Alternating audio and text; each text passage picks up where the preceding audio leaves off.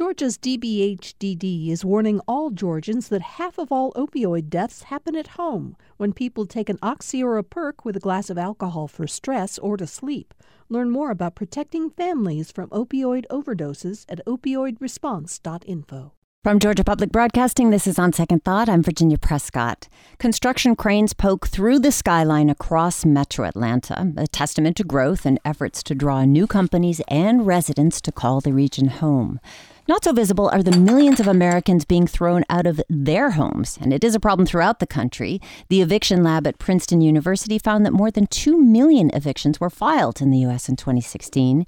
NPR's On the Media partnered with the Eviction Lab for a 4-part series called The Scarlet E, Unmasking America's Eviction Crisis.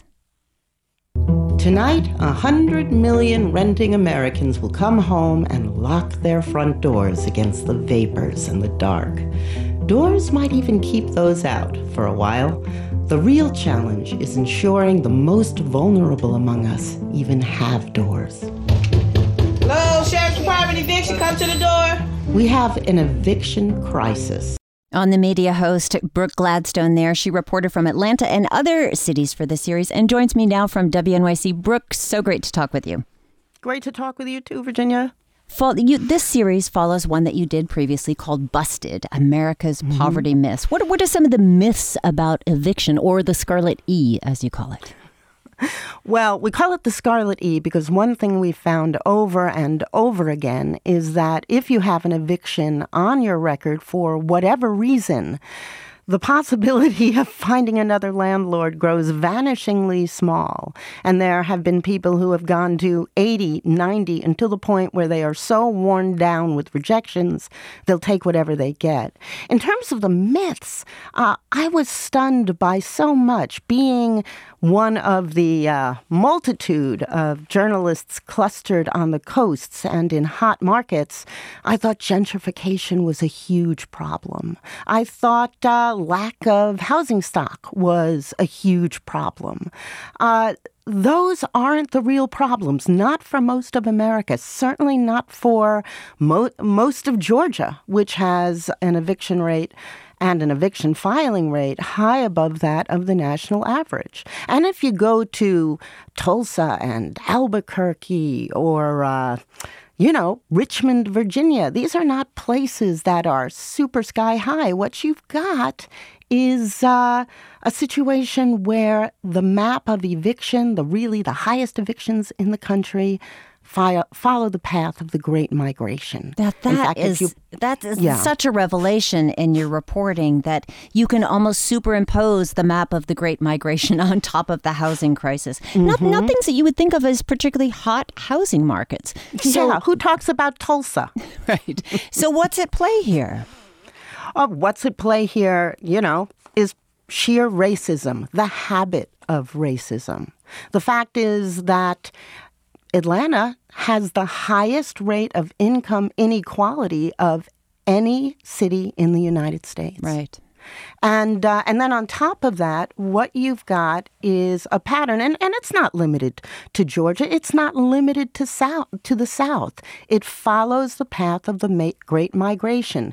People who, fleeing Jim Crow, were unable to make any investment in what has always been the American dream, unable to buy, simply denied the kinds of loans that were offered to white people, no matter how much they made. The interest rates were so high. And then later, when FDR passed the New Deal, it was explicitly designed to exclude black people in order to hold on to Southern Democrats in that coalition.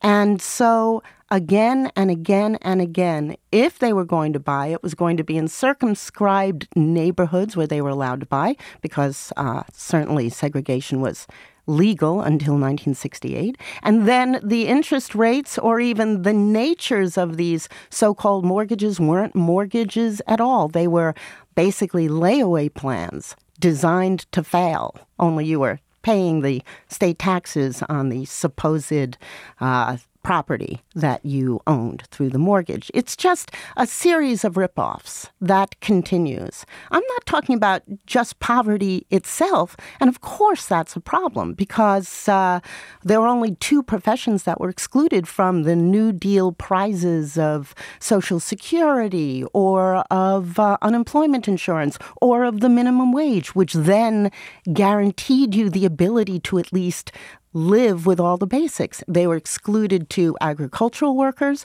and domestic workers. Mm-hmm. In other words, a lot of black men and a lot of black women. And you did your reporting on the ground in Richmond, Virginia, Camden, New Jersey, Indianapolis, Chicago, and Atlanta.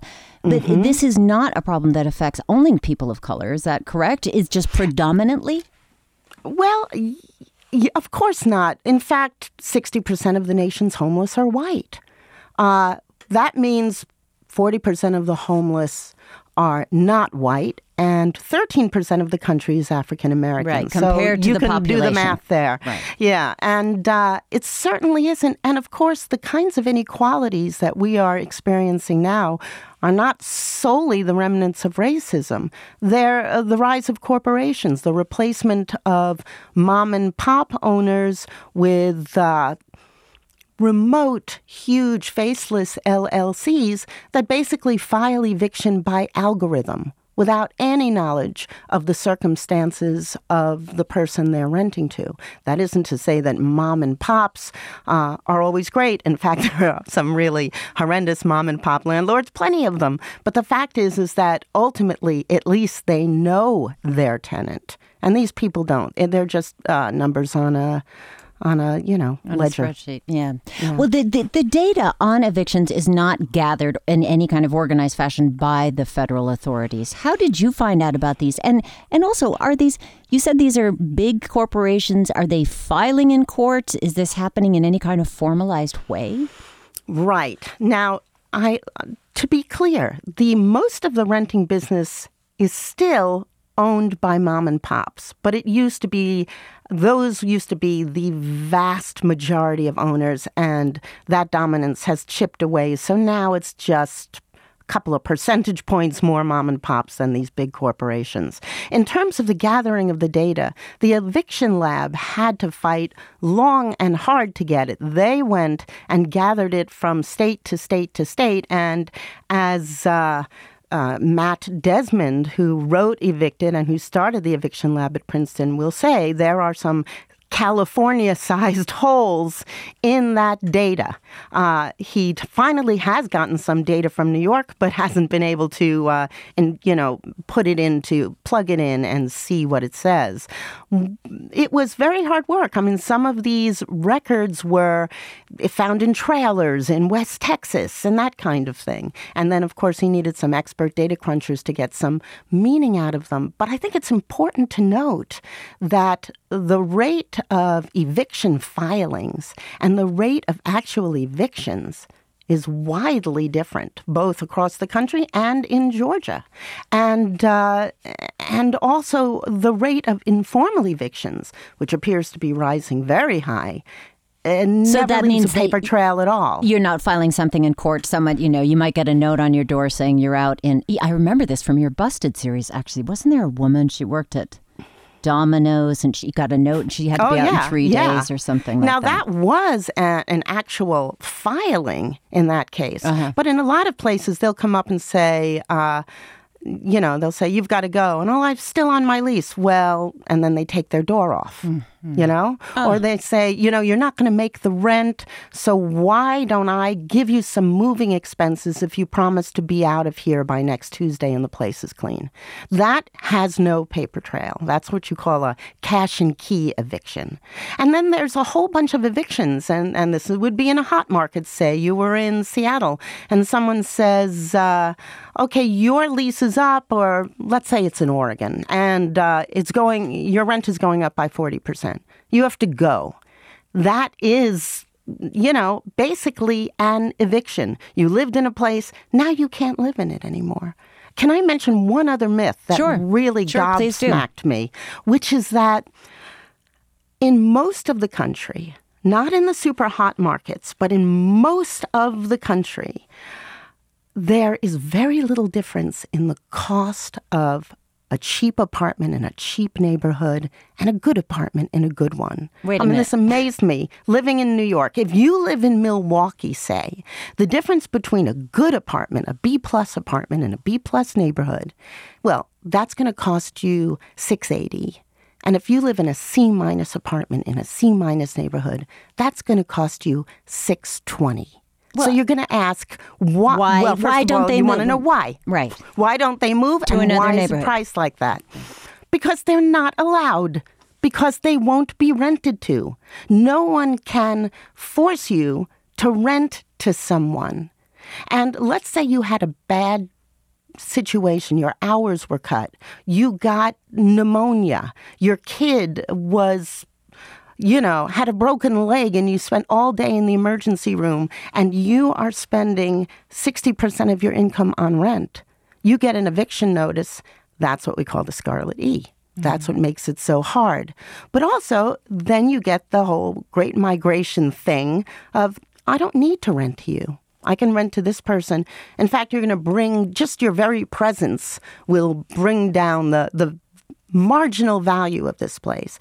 And I'll let you live in this neighborhood, but it's going to be priced way above the market value because there's more risk in these neighborhoods. There's more crime, and maybe there's people running out on their rents. But they have found, there are studies that have used national tenant data kept by the census to show that the amount of profit that is derived from these places, these typical places, not the hot market places, is twice as much. The bad apartment in the bad neighborhood versus the good apartment in the good, twice as much profit from the bad place because you compensate for the risk way more than the risk actually occurs. Well, we get a better picture of it there. Speaking with On the Media co-host Brooke Gladstone, she is working on a series or has completed a series. The first episode is up now. It's called The Scarlet E. On the Media is on right here on GPB on Sundays at noon, but Brooke is talking about this series. Throughout the series, we do follow families, and the first episode is in Richmond, Virginia. Jeffrey and Kelly in Richmond, and here they are, a clip talking to their son, Jalen. How do you feel when you see mom and dad stressing about trying to pay for the hotel room? How does it affect you? I feel sad every time they say try to kick us out. I say, why?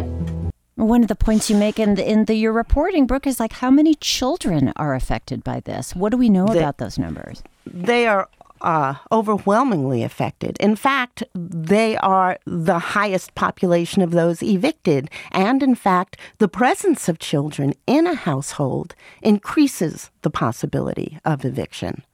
So, you're fostering a generation built on instability. There are endless numbers of studies to show that transience in school and transience of a school population, because the schools associated with these neighborhoods of transient populations do terribly. And if you stabilize those populations, they will do ever so much better. I know one landlord in Atlanta who actually, her name is Margie Stegmeyer, who, was and has made a lot of money from real estate, but figured out that if you stabilize a community, you don't upcharge. You might even provide things like childcare so that people don't have to leave their work. You'll have a more stable community. Ultimately, you'll make more money, and the schools will go from literally the bottom of the Georgia system to the top, or very close to the top. I'm trying to conceive of what it would be like to, live in a place and the door is taken off the front of it. Yeah. This whole idea of your home, being turfed out of your home. What does this do to, you mentioned the stats for schools, but what does it do to dignity and the mental health of somebody to live in that kind of insecurity? Well, there are some psychologists that think that place identity is very closely related to self-identity. And if you find yourself identifying with a pile of junk that costs more than you can afford. I don't know what that does to your self-wealth as a self-view as an adult or as a parent or as a child. In Georgia, I believe that Georgia may be the only state that does not require a warrant of habitability or a warranty of habitability. Meaning that you need to have a document that certifies your place is habitable. I see. And up until very recently, up until May, retaliatory eviction was legal. If somebody complained to you, you could evict them. Moreover, people didn't know their rights. There is a new bill that passed. I think it's called House Bill 346. It was signed by Brian Kemp last month. It was a huge, huge fight because it actually added something to the state law. It was written very carefully to protect good landlords. Now, obviously, tenants, it's so new, tenants don't even know that they have these rights anymore. But the fact is, it's much easier for slumlords to evict than to fix. Well, Brooke, we have half a minute left, and I want to let listeners know that they can go and see where their city ranks on the database. Just go to evictionlab.org. Really looking forward to the rest of this series. When does the Atlanta episode come up? The Atlanta episode is in the last because I am using it as a case study in public housing. It is where one of the first great public housing projects, FDR was there, went up, and it has none now. On the media host, yeah. Brooke Gladstone, thank you for that. We look forward to it. And you can listen again to the program right here on GPB on Sundays at noon. The latest series, The Scarlet E, Unmasking America's Eviction Crisis. You can hear the first episode now.